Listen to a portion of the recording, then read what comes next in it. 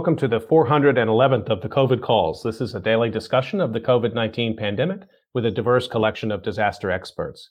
My name is Scott Gabriel Knowles. I'm a historian of disasters at the Korea Advanced Institute of Science and Technology. I'm coming to you live from Daejeon, South Korea.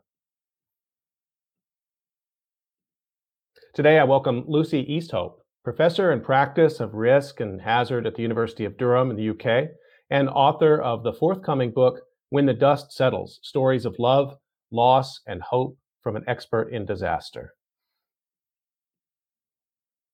Just a reminder, you can usually catch COVID calls live on weekdays at 7 p.m. Eastern Time. Just go to the COVID Calls YouTube channel to watch. Today is a special COVID Calls episode at 5 p.m. Korea time, 8 a.m. UK time. You can hear COVID calls anytime, recorded as podcasts on iTunes, Podbean, or anywhere you get podcasts. You can also keep up with COVID calls via Twitter using the handle @USFDisaster or @COVIDCalls. Please help spread the word and send suggestions for future guests and future topics. And please, as always, feel free to suggest yourself as a future guest. I wanted to make an announcement that March 16th of 2022 will be the last of the regularly scheduled COVID calls. That'll be episode number 500, if you can believe that. We've been at this for this long. And one of the things we're going to do in that episode is a people's history of the pandemic. And so I would like to ask people to spread the word. If you'd like to come on COVID calls and talk for 10 or 15 minutes and share your experience as a survivor, as a family member, as a healthcare worker, other essential worker, as a researcher, an artist, you know the range of conversations we've had on COVID calls, and I'd like to have a very long set of discussions with people coming in and sharing their story in a kaleidoscopic way on that 500th episode. So please do get in touch with me about that. Thank you. According to the Johns Hopkins University Coronavirus Resource Center, some statistics, 159,503 people have died in the UK from COVID-19 as of February 10th, 2022. The nation of New Zealand reports 53 deaths from COVID-19. I've been reading an obituary or a story of advocacy for those impacted by the pandemic. I'd like to continue that now. The headline is, Philip Kahn, age 100, dies. Spanish flu took his twin a century ago. This was written by Catherine Q. Seeley. It appeared in the New York Times, April 24th, 2020. Philip Kahn believed that history repeats itself, a truism that has hit home for his family in extraordinary fashion. His twin brother, Samuel, died as an infant during the Spanish flu pandemic of 1918-1919. Now, Mr. Kahn himself has died of the coronavirus. He was 100. He was a very healthy 100, Warren Zisman, one of his grandsons, said in a phone interview. He watched the news. He was completely aware of the pandemic. When he started coughing, he knew he might have it, and he knew the irony of what was going on. Mr. Zisman added, and he would say, Warren, my boy, I told you history always repeats itself. We could have been much better prepared for this. Philip Kahn, a decorated World War II veteran, died on April 17, 2020, at his home in Westbury, New York, on Long Island. Tests confirmed he had COVID-19, his doctor, Sandeep Johar, a cardiologist in nearby New Hyde Park, wrote on Facebook. Lovely man, wry wit, a kind soul, Dr. Johar added. His twin brother succumbed in a different pandemic, the Spanish flu, 101 years ago. Chances of siblings dying a century apart in global pandemics seem beyond remote, but the Kahns are not the only ones. Selma Ryan, age 96, who died of the virus in San Antonio on April 14, 2020, lost her older sister Esther to the Spanish flu 102 years earlier, according to News 4SA, a local television station in San Antonio. The sisters never knew each other. Philip Felix Kahn did not know his brother either. The twins, whose father ran a bakery on the Upper West Side of Manhattan, were born on December 15, 1919, also in Manhattan, while the Spanish flu was still raging. The boys were just a few weeks old when Samuel died. He had this level of sadness about it because while he was born a twin, He never got to experience being a twin, said Mr. Zisman, who is himself a twin. He always told me how hard the loss of his brother was for his parents, he added, and that he carried this void with him his entire life. Philip served in an Army aerial unit in the Pacific during World War II, participating in the Battle of Iwo Jima and later in firebombing raids over Japan. He also helped make aerial surveys after the United States dropped atomic bombs on Hiroshima and Nagasaki. He earned 2 Bronze Stars. After the war, he worked as an electrical foreman and helped build the World Trade Center and the first New York City blood bank. He was always active, enjoying swimming and dancing. He would even dance on roller skates. In addition to Mr. Zisman, Mr. Kahn is survived by his daughter, Lynn Zisman, 5 other grandchildren, and 6 great-grandchildren. Mr. Zisman said that his grandfather had loved to talk about the war and history, and that almost every story he told began with his brother, Samuel, and ended with the same point. It was important to learn from experience. At the end of his life, he spoke often of Samuel. Mr. Zisman's wife, Dr. Corey Carlin Zisman, who's been treating coronavirus patients around the clock at Long Island Jewish Medical Center, called the brothers pandemic bookends.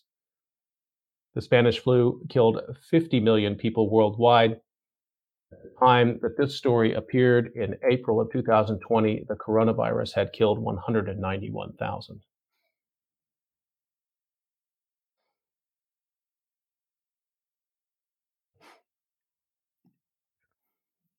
Okay, I'd like to turn to my conversation for today, and this is one I've really been looking forward to. Let me introduce you to my guest, Lucy Easthope. Professor Lucy Easthope is a leading authority on recovering from disaster. For over 2 decades, she has challenged others to think differently about what comes next after tragic events. She is a passionate and thought-provoking voice in an area that few know about, emergency planning. However, in the time of the COVID-19 pandemic, her work has become decidedly more mainstream. She has particular interest in the support of children and young people after disaster. Professor Easthope has advised government departments, corporations, emergency and health services, charities during the pandemic. Her book, When the Dust Settles, will be published in March 2022.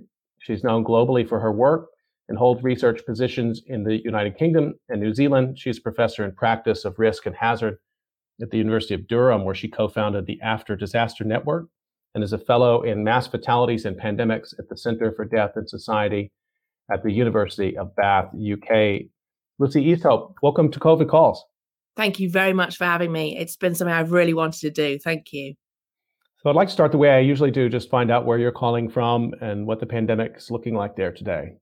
Yeah, brilliant. Well, I'm calling from England, and we're at a very key transition point. One you and I have know well, I think, in disaster history and disaster recovery. It's a very uncomfortable point.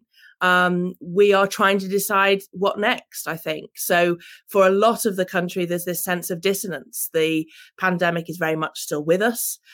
We have, like in many parts of the world, we have a daily death toll.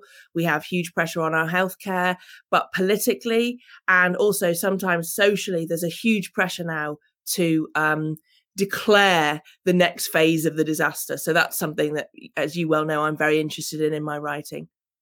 Well, I think we'll talk about that in detail, but just at the tip of the iceberg here for it, because this kind of language has been used in the United States. It's being used here in South Korea, where I am, where we're in the middle of an Omicron wave and where the death rate in the last 2 months has been higher than at any time of the pandemic. And yet we're hearing the same rhetoric in all of these different countries about living with COVID, time to get normal, time to get past it. What's triggering it? Because the data that I've been paying attention to for the last 23 months, this wouldn't seem necessarily like the right time to say, okay, we're past it now. Yeah, it's very, very interesting, because one of the things that my work has taught me, and I work in emergency planning, the wonderful field that is emergency planning, but with a specialism in afterwards. And I go into a disaster usually at the sort of 3 or 4 days in point. I'm no use in the initial response. I go in afterwards and say, okay, where might this go? And one common experience for me is that people to start to talk about recovery, moving on, moving to the next stage way earlier than people are comfortable with. And it is a strategic decision. It feels a little bit like a battlefield decision. It is about, we need to give people hope. We need to give people a horizon. The difficulty, I think, at the moment is, I suspect probably in both the UK and the US, it's being linked to a sort of popular type of politics where it's the right thing to tell the people, but it's not true about what the data says. It's a really difficult balance to strike, and it always feels too soon. What is interesting in the UK, and the absolute enemy of anybody in disaster response is hubris and arrogance. So we are, one thing I would always say in disaster response is keep humble, particularly in the face of Mother Nature. But one thing about the UK is obviously we powered through various waves with what I think seemed like a certain amount of almost abandon, like, let's just go for this. And how will history judge that? And it's a really interesting one. And the UK has a bit of a history of aberration in disaster recovery, that it entangles its next steps with economic recovery, political recovery, and also forgetting. We move forward very quickly with a lot of bombastic politics. I don't think it's entirely linked to the current leadership that we have. So I was apocryphally told, it's only an anecdote, that when the Boston bombings occurred, the responders were told, tonight we do a London. This powering through is a very common theme that I encounter in disaster recovery, and it may be that other countries have realised they just have to keep going. I wonder if you wouldn't mind sharing a personal memory of this time period. And I've called this the impossible question because the memories are so dense. But is there something that really stands out for you about this pandemic time? Well, one of the things I really want to thank you for is, A, doing this project, and B, the obituaries. The obituaries ground you. And like all of us, this has been a time of loss. And I lost two great women, absolute mentors in disaster management, Maureen Kavanagh, who was a founder of Disaster Action, and Eve Coles, who's well known to many as a disaster scholar. And for Maureen, I couldn't go to the funeral. It was a very, very strict rule. She had been a great mentor, a great friend, an angel, all of my working life. I absolutely loved her, and I could not go to the funeral. And one thing that is very difficult when you perhaps put the case that now is the time to recover is that people will say, you don't know, you weren't there. And all deaths in the time of plague are deaths in the time of plague, whatever caused them. And we have all been incredibly touched, I think, by the pandemic. The other memory that I think will stay with me is the very first realization, which obviously for disaster planners came a lot earlier than other people. So December, January 2019 into 2020. And knowing what this was, but not being able to be heard. And my husband describes it as my sort of being very hard to live with stage, because you're just in this whirl of it's coming, and other people thinking you're being dramatic, and you're wondering about your older relatives, you're wondering about your vulnerable relatives. You've got friends who are sending their children off to New Zealand for a gap year from England in January, and you're thinking they might not be able to get back for 2 years. But at that point, it's just like the 7th news item on the news programs, and that it was incredibly difficult, and that will stay with me forever. I started COVID calls out of that exact uncanny experience, and my spouse would certainly what you described would resonate with her. The hard to live with the disaster researcher phase of the disaster. That maybe we should build that in, I guess. Somehow, because there is this bouncing around in which you're calling people who know what they're seeing, saying this is really happening, and sort of waiting for the seriousness to filter its way through the culture. And it did come, obviously, but not nearly fast enough for me. No, and it was hugely alienating for family and friends, and in fact, one thing that really moved me recently was sharing a Facebook posts with people I'd met on Twitter who were also disaster researchers in all around the world, who have, say, a public Twitter face and then a private Facebook page for friends and family. and what they had written to friends and family in February 2020, and the reaction that had provoked. So certainly within my family, my parents have always been very great and very supportive, and they were like, "We believe you." And I discuss in the book, talking to Tom about what this was, my husband. But a lot of friends just thought I was having a sort of, dramatic moment and perhaps trying to sell a book or whatever, and it was inflated. And then, of course, we went the other way. So by March, April, we have gone to a place in the UK where the disaster is being managed in the media and in sort of social context as if it was Ebola. People are incredibly terrified. They don't want to see children in the supermarket. They don't want to touch things. They aren't going to hospital with a obvious heart attack. So we swung incredibly quickly from really not taking this seriously. Our lead ministers not attending our briefings about what this was, to this massive, stultifying, adrenaline releasing fear. And both were equally problematic as a disaster responder. I wanted to circle back also to what you shared about the death of two friends and just acknowledge that. And thank you for sharing that. I'm sorry about that. And many people have shared this experience of not being able to be at a funeral. I hope you don't mind me asking this, but how do you reconcile that? I mean, is that funeral, are those kind of memorials deferred to some point in which we can do that? Or is this a process of just saying goodbye differently? So what I am, I'm a disaster planner with a kind of broad head, but one of my subsets of my main work is what we call excess death and mass fatality planning. And I had worked for 20 years on protecting and preserving the rituals of death in the UK. And we had government work streams that were part of our pandemic planning for preserving the right to be with somebody at the end of life, the right to see the body, the right to be at the funeral.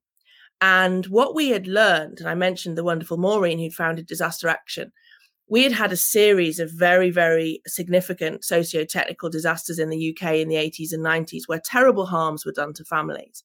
And one key lesson in all of those was how you treat the relatives, the bereaved, but also how you treat the body, and the right to rituals and the right to rest and the right to burial dictate the community recovery.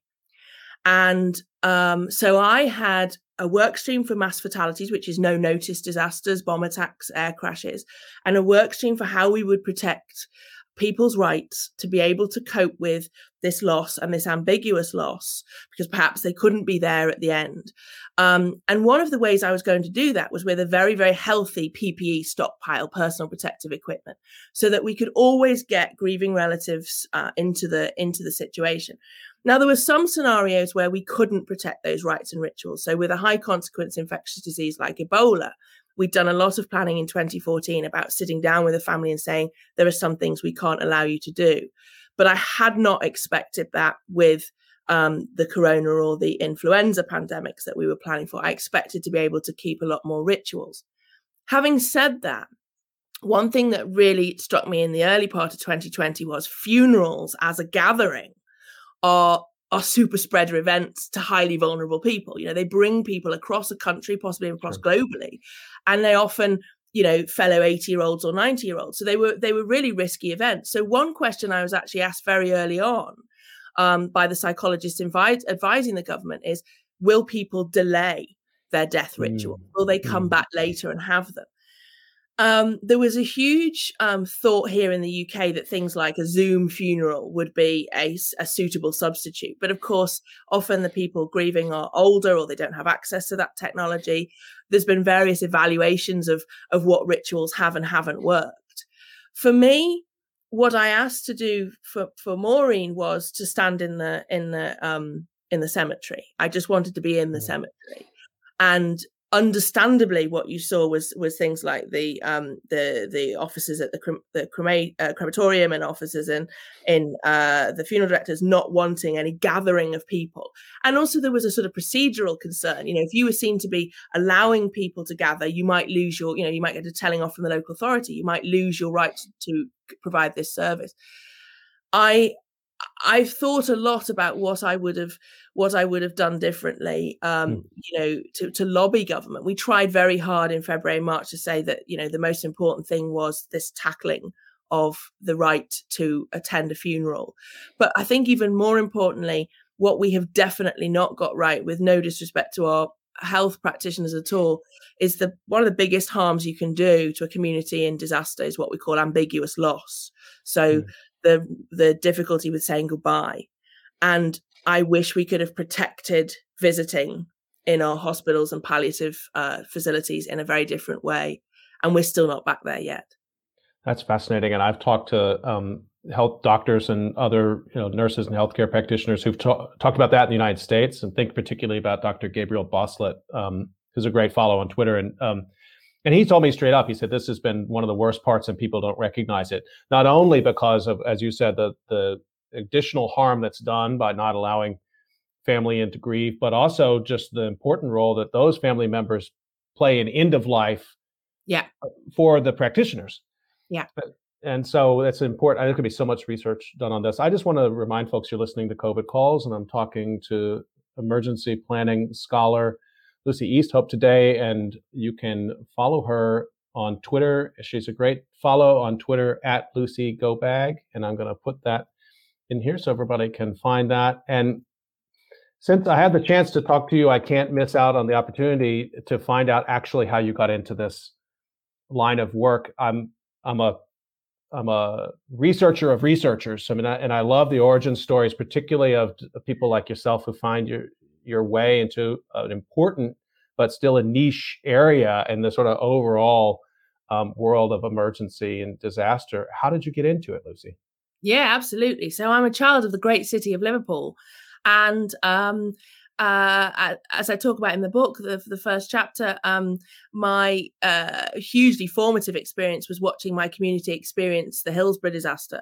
And my parents were both teachers locally, and they had pupils at the Hillsborough football stadium crush on the 15th of April, 1989.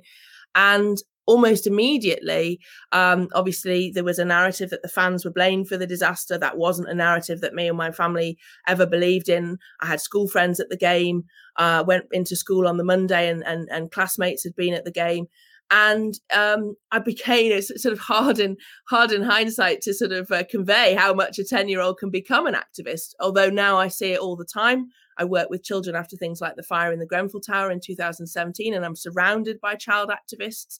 So it makes a lot more sense that from really the age of 10, I wanted to improve the care of people caught up in disaster in the UK, and also wherever possible internationally.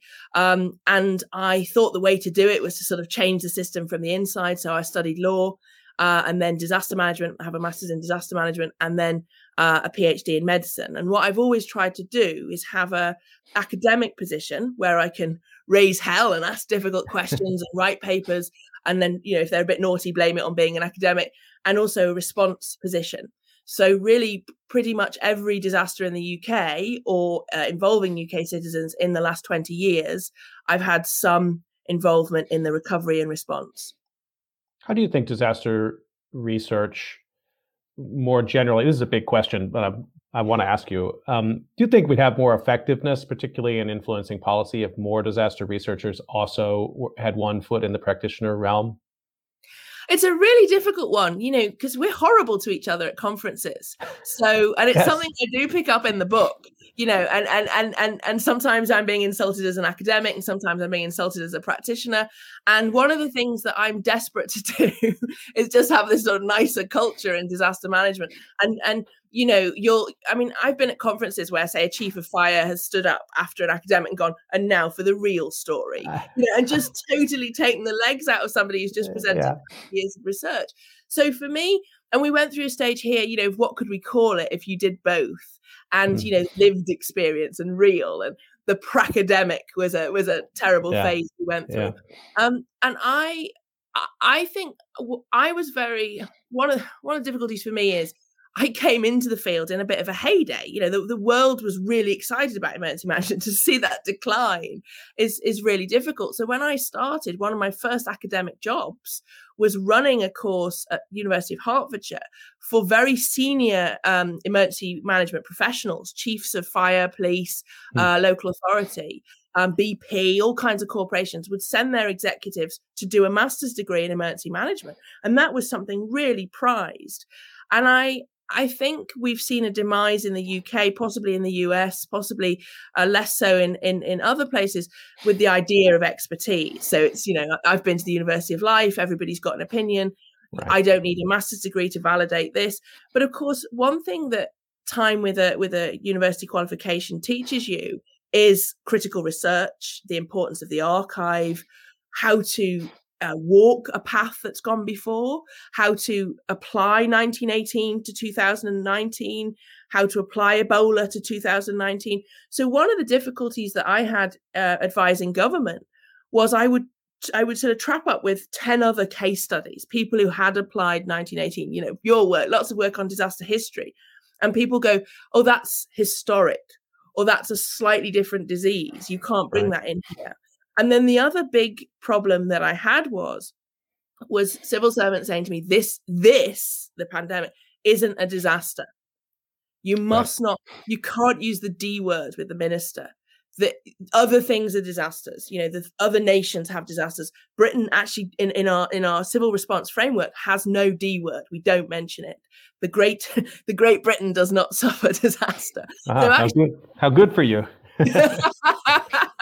So bringing the knowledge of past places, which of course academia does so well, that isomorphic learning of history, was not allowed in this pandemic. And that I'd love to see that challenge. And I'm a one-woman challenger, that you can be both and equally respected as both.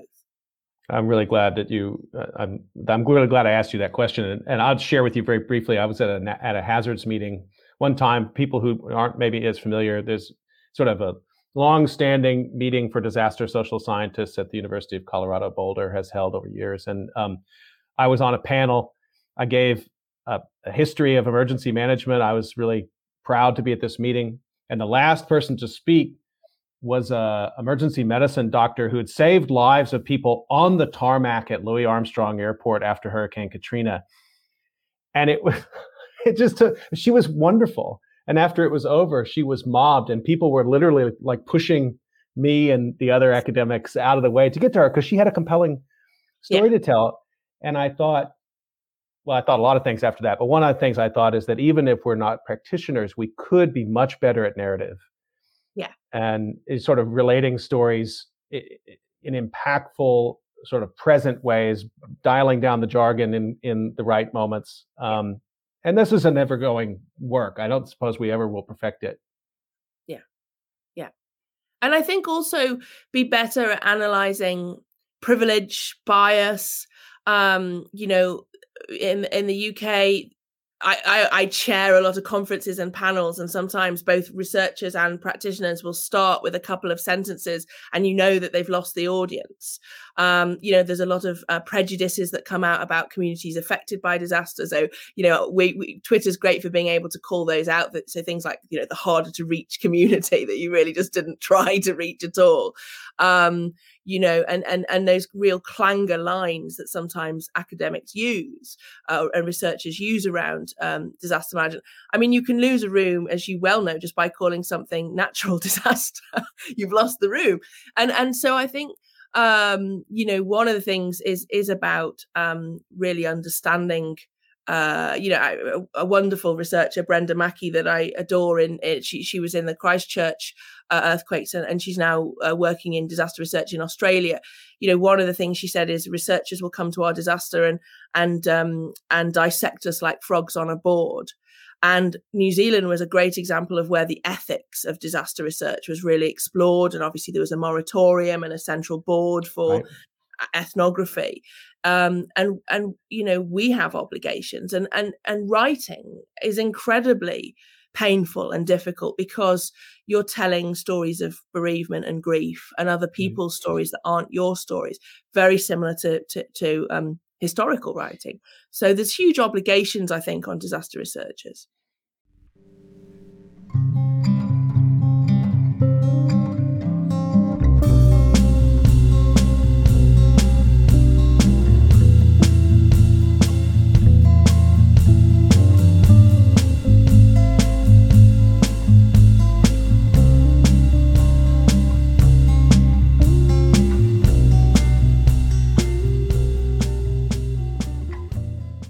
So we're going to come to COVID, I promise, but I wanted to also ask you about your 2018 book, The Recovery Myth. And because I think that really, those themes that are raised in that book are so relevant to understanding COVID and this, as you said earlier, this particular moment we find ourselves in with COVID. So I want to ask you about some specific concepts in the book, but could you tell me just a little bit about how you found that? Okay, this is a 2007 flood in Tolbar, Doncaster in the UK. Why did you choose this case? What were you trying to do with the book? Yeah, so this is exactly speaks to our earlier point. So I'm already working for both the Cabinet Office and the Home Office as an independent advisor in research. And I also want to study for a PhD. I'm also, working in university positions. I can see the value of a PhD.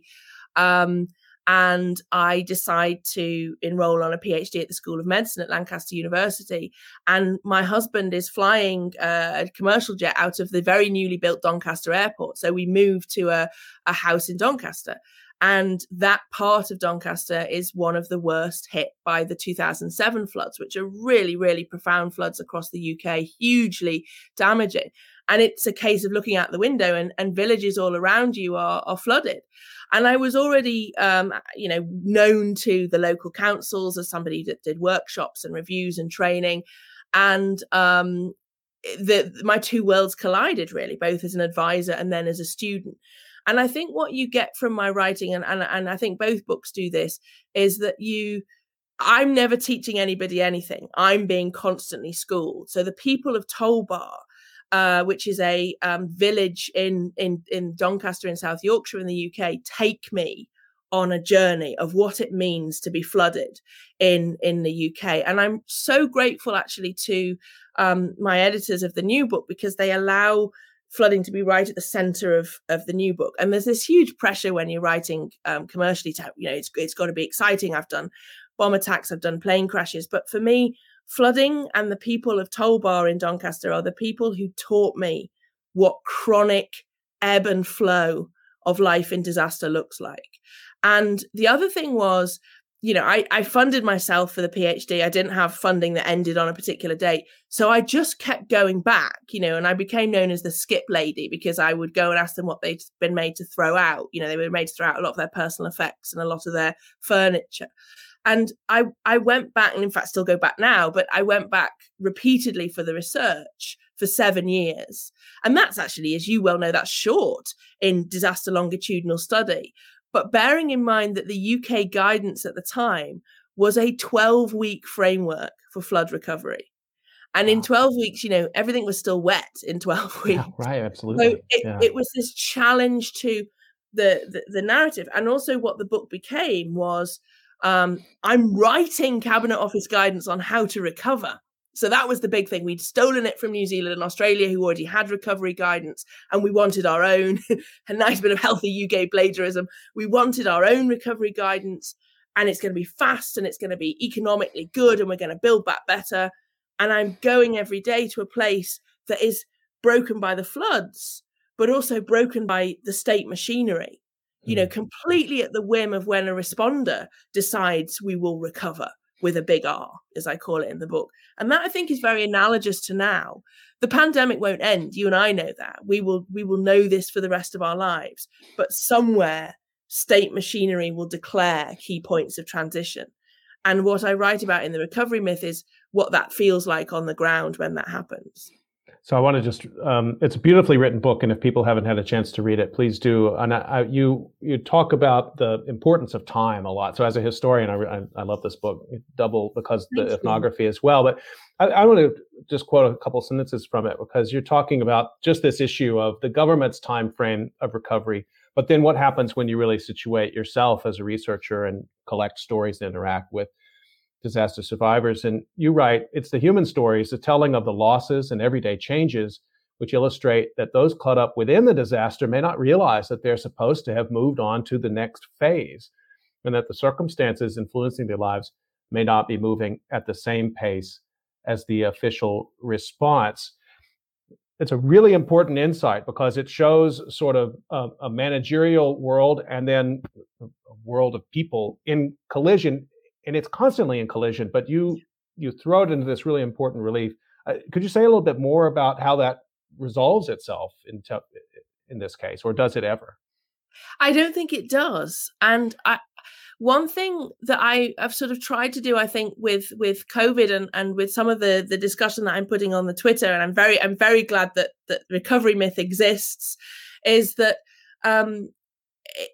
what tends to happen is the people who are feeling it's too soon and too painful, they don't win this fight. Everything else moves on around them.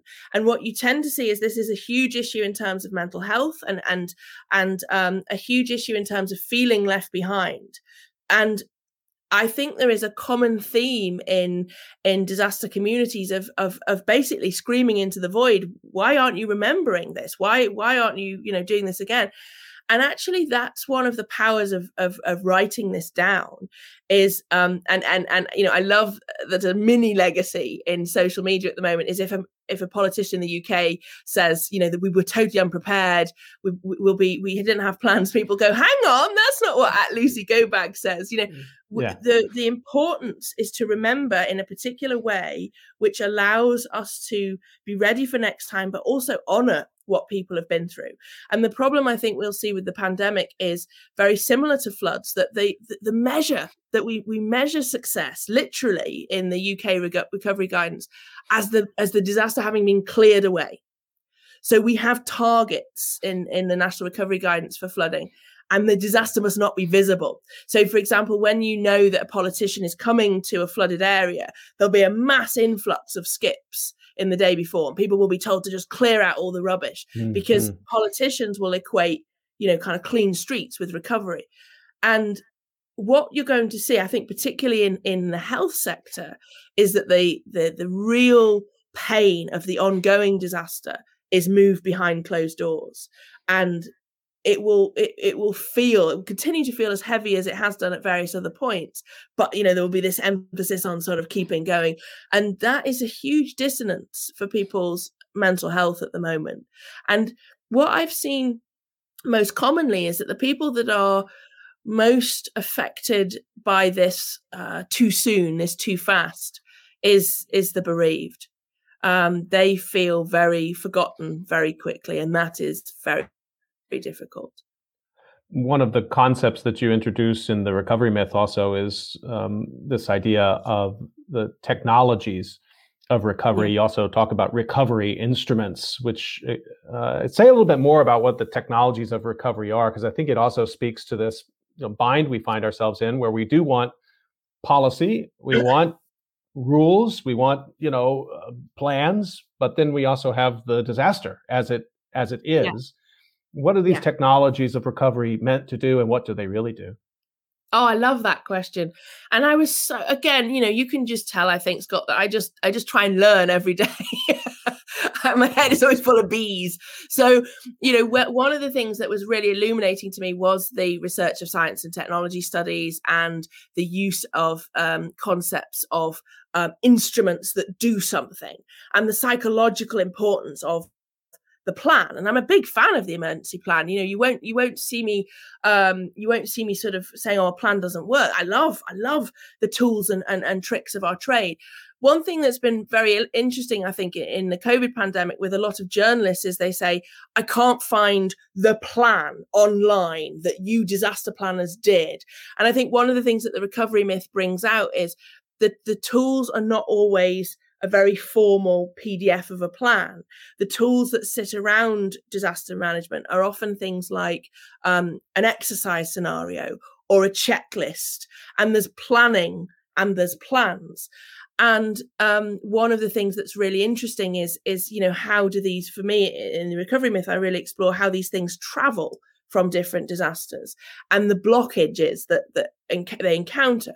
So, for example, we've had several significant, but two very, very significant poisonings of former Russian dissidents in the UK. And one involved the nuclear agent polonium, and the second involved Novichok. And one of the decisions made after the polonium cleanup was that all of that recovery material would be made available online. And would be open source, not obviously some of the more secret stuff, but the framework emergency planners use would be available. But then when Novichok happened, the planners were very dismissive of the polonium plan because it said polonium on the front. Right. And they had Novichok. But in fact, if you turn to page 2, from that page onwards, it was really useful. And so one of the things about, what the book is I'm exploring how vulnerable disaster technologies are, a bit like our conversation about researchers and practitioners, to being dismissed. Mm-hmm. The plan, basically a lot of senior commanders don't believe the plan's going to be enough. So they dismiss it. And that was a huge issue for us with the new government. The government's only been in literally days when the situation worsened in terms of the pandemic. And I just don't think, because they're Word documents. We work with Word, Excel spreadsheets, and I think one of the things I explore in the new book very strongly is I think politicians expect something more impressive as a disaster technology. Like we're very influenced by the Bourne Identity, and then I turn up. You got your manual. Yeah, with a manual. I've got my jumper on. I've got my water for hydration, and one of the things I've really learnt to bear as a advisor to government and to other agencies in the first few days is people going, "This is not what we expected at all." And I think they mean me, but also the technologies that accompany me. So I talk about their fragility. They are just documents on a computer, but they can change an entire path of a response. And I really do get that across in When the Dust Settles. And that's the utility of disaster planning, is when we turn up, we can make a big difference with a single document. Such a fascinating insight, because I know you've been in these command centers, and there is this desire, particularly in big cities that have the funds to do it and wealthy governments, to dashboard everything and to turn it into the command center. It's like from Dr. Strangelove, they got the big board.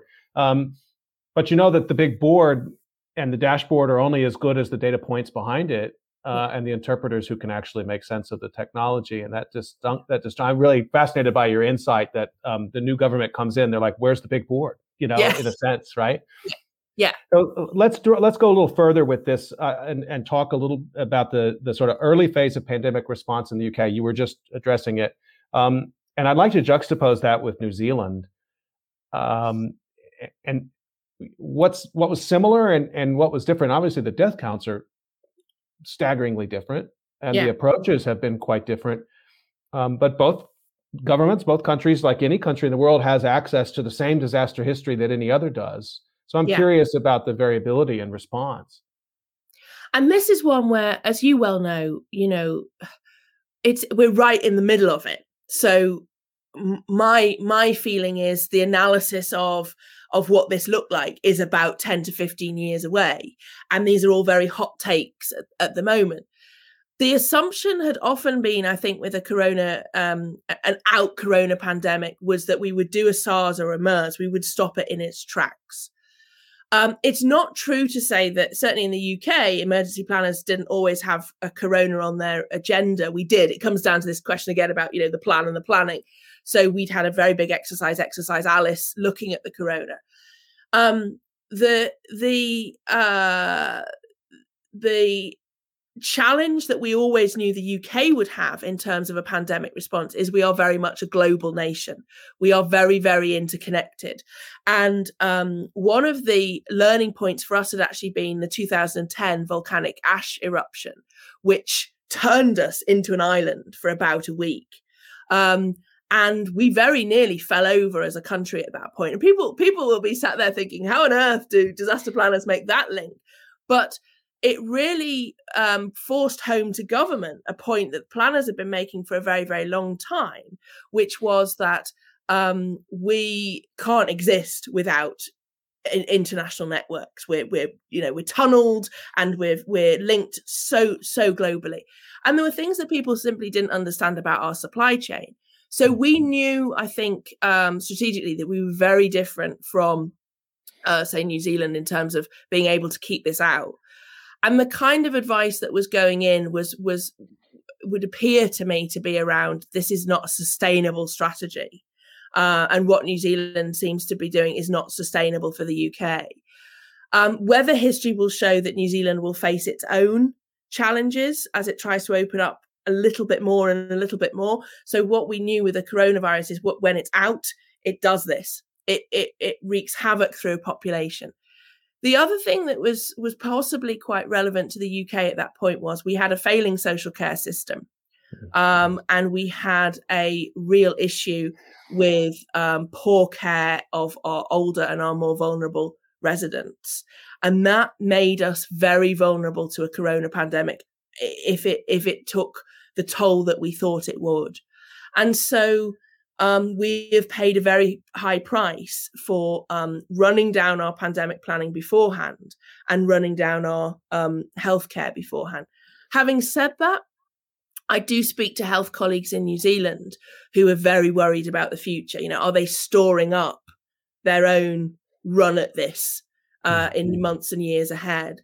There is a school of thought that we kind of went hard and we took a toll very early on, and now we will maybe recover ahead of other places. There's a danger that becomes very populist, very jingoistic. And it's not what I think any of us in disaster management want to see. We want to see this really managed with a lot of care of our most vulnerable. Oh, just want to remind folks you're listening to COVID Calls, and I'm talking to Lucy Easthope today, expert in emergency planning and disaster history. And so let's move to this sort of second phase.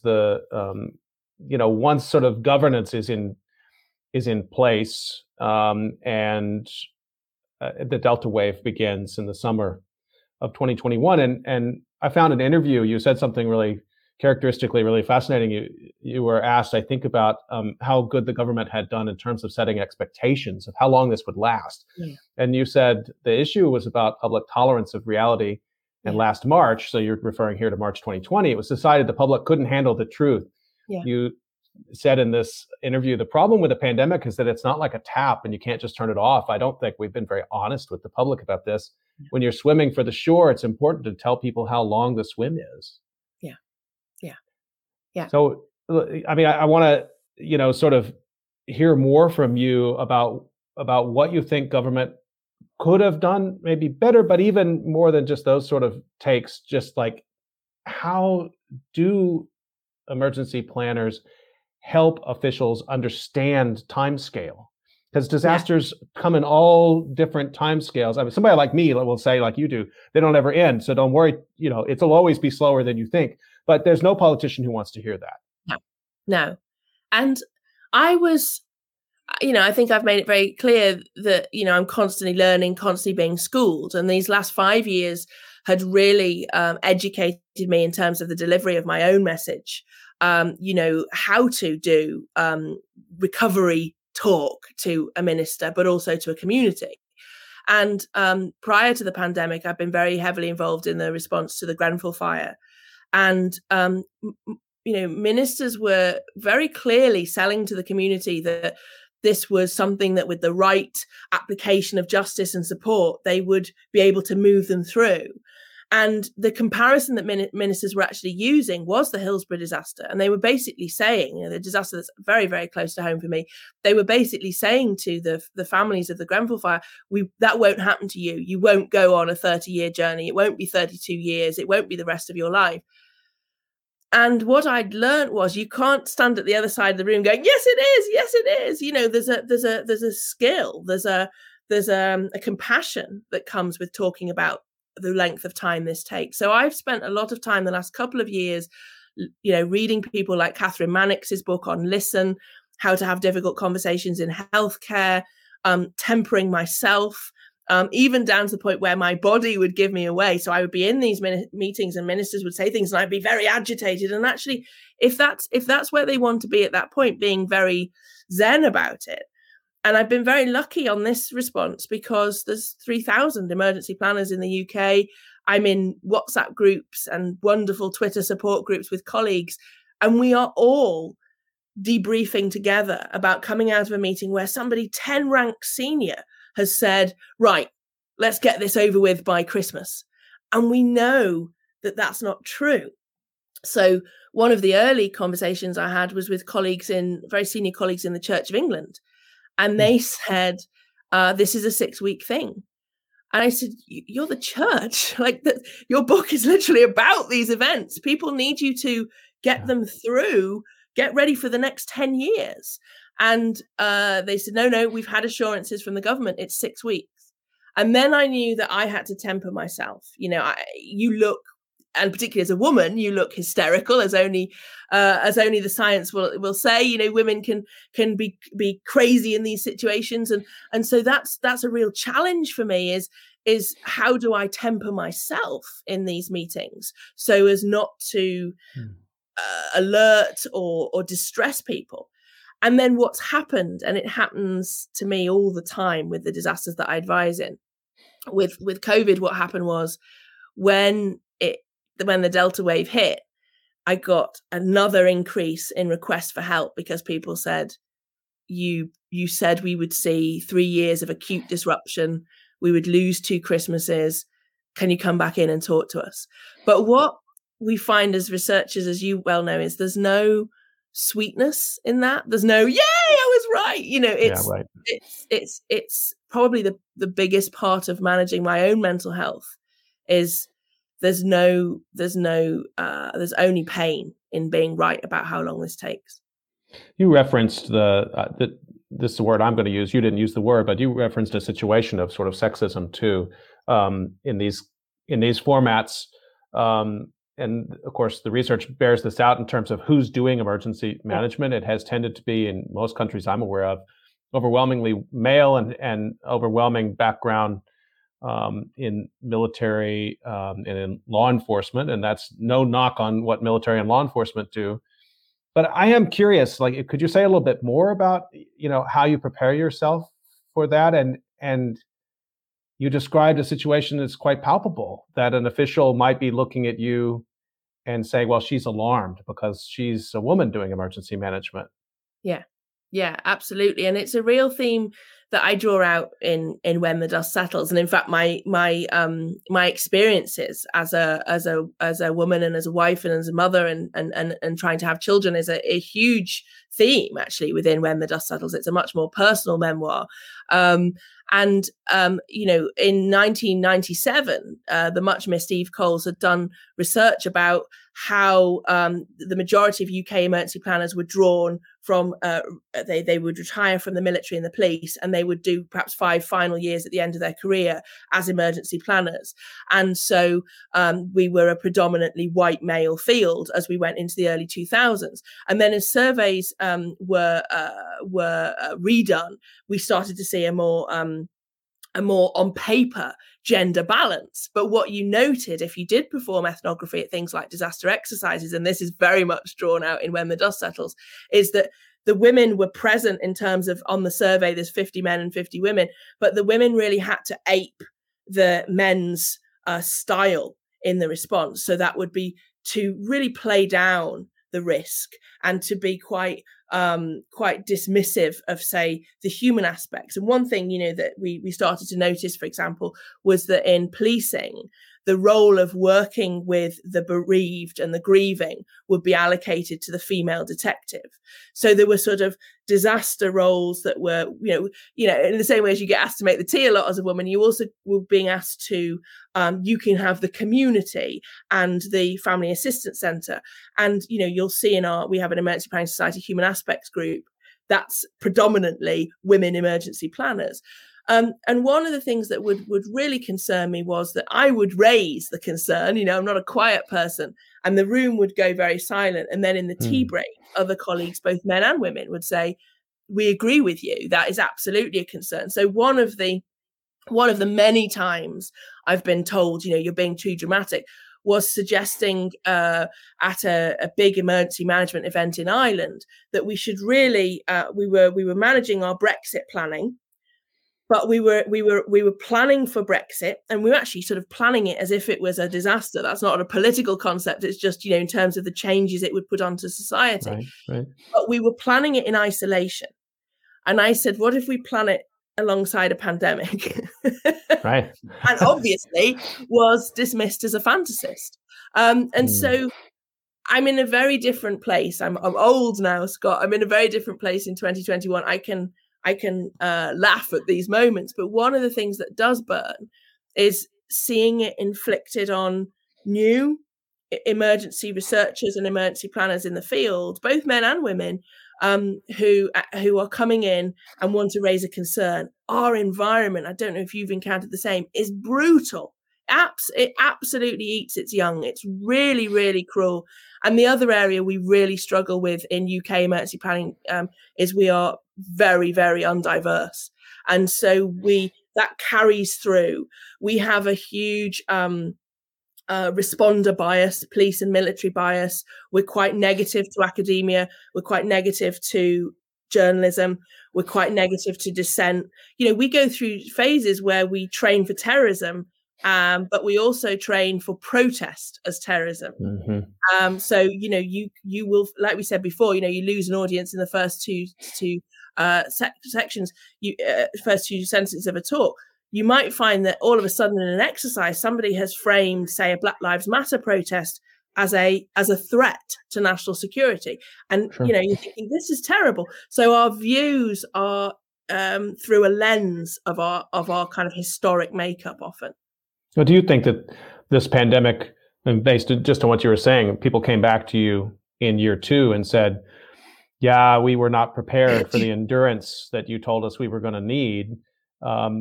Is this a moment of change, both conceptually, maybe, and that emergency planning might have its moment now, but also compounding that, you talked about Black Lives Matter. I mean, the issue of who's in the emergency management workforce is not distinguishable from the larger issues of structural racism inside society in the United States, and assume as well in the UK. I don't know the cases as well, but I guess I've sort of always tried to be the optimist that in these moments of rupture, this is when you can try to drive a truck of change through that in terms of reforming emergency management. Am I being naive? I'm being naive.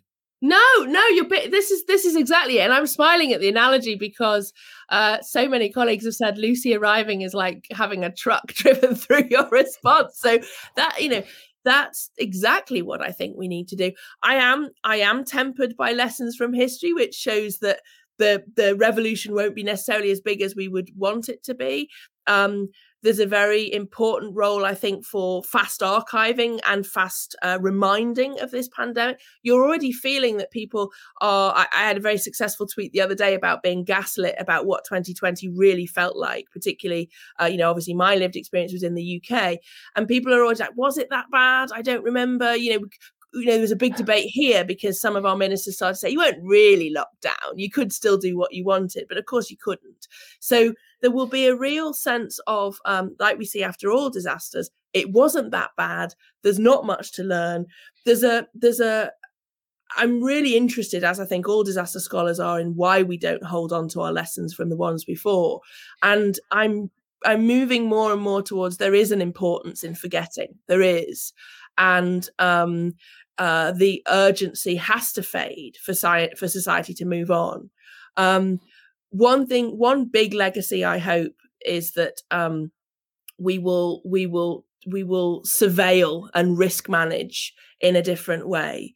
And I would, my one woman legacy at the moment is I would like to put emergency planning on a slightly more respectful footing and encourage. We do have undergraduate programs all around the country for emergency management. Encourage young people to get involved in it, and from as many different backgrounds as possible. So just a reminder, you're listening to COVID Calls. Lucy, I'm being a little greedy with your time, but can you spare me 10 more minutes? Because I want to talk about the new book. Yeah. Oh, that's great. So the book is When the Dust Settles, Stories of Love, Loss, and Hope from an Expert in Disaster. It's already, I think, available on pre-order in the UK, Australia, and New Zealand, and soon in the United States.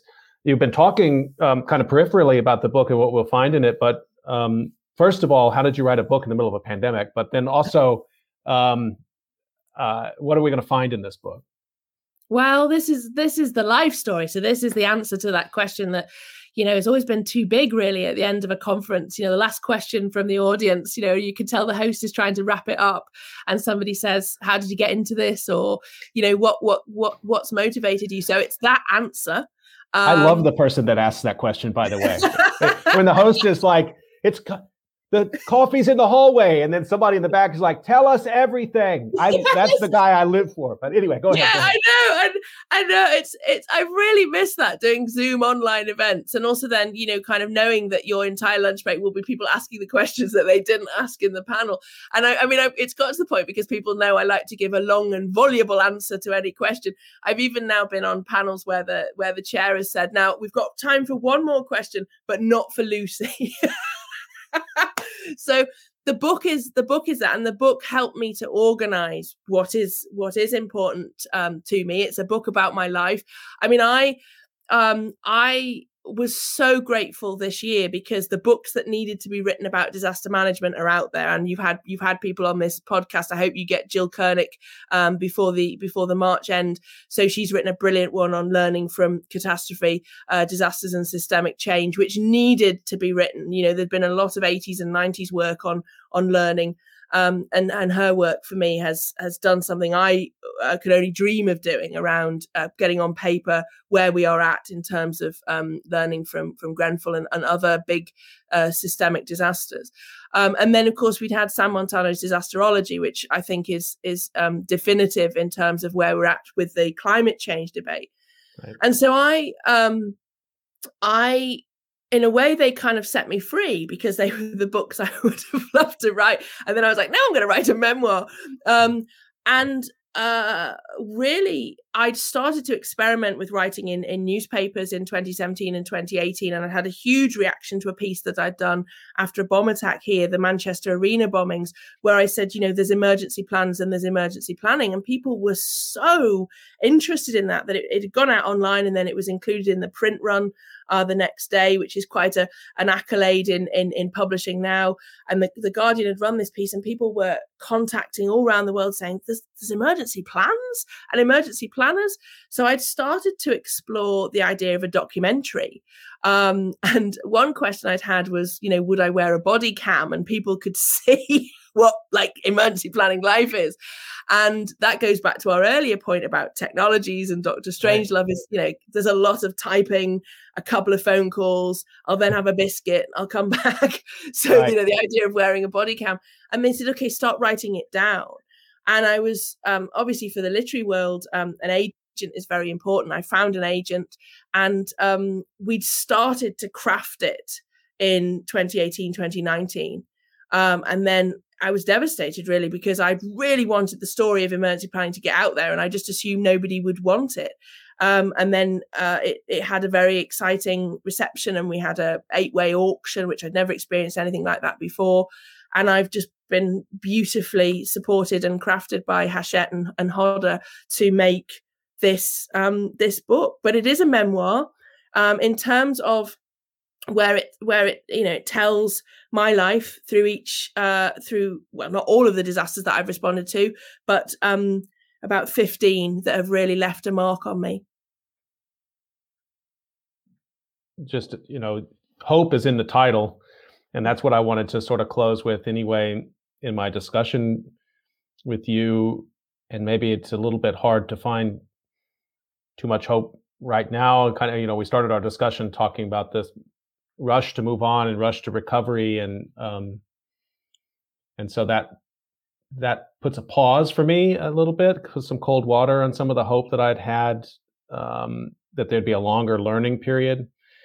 But I think more generally, the emergency planners I've talked to and that I've studied over the years, they deal with the worst things, but they tend to be a pretty hopeful lot.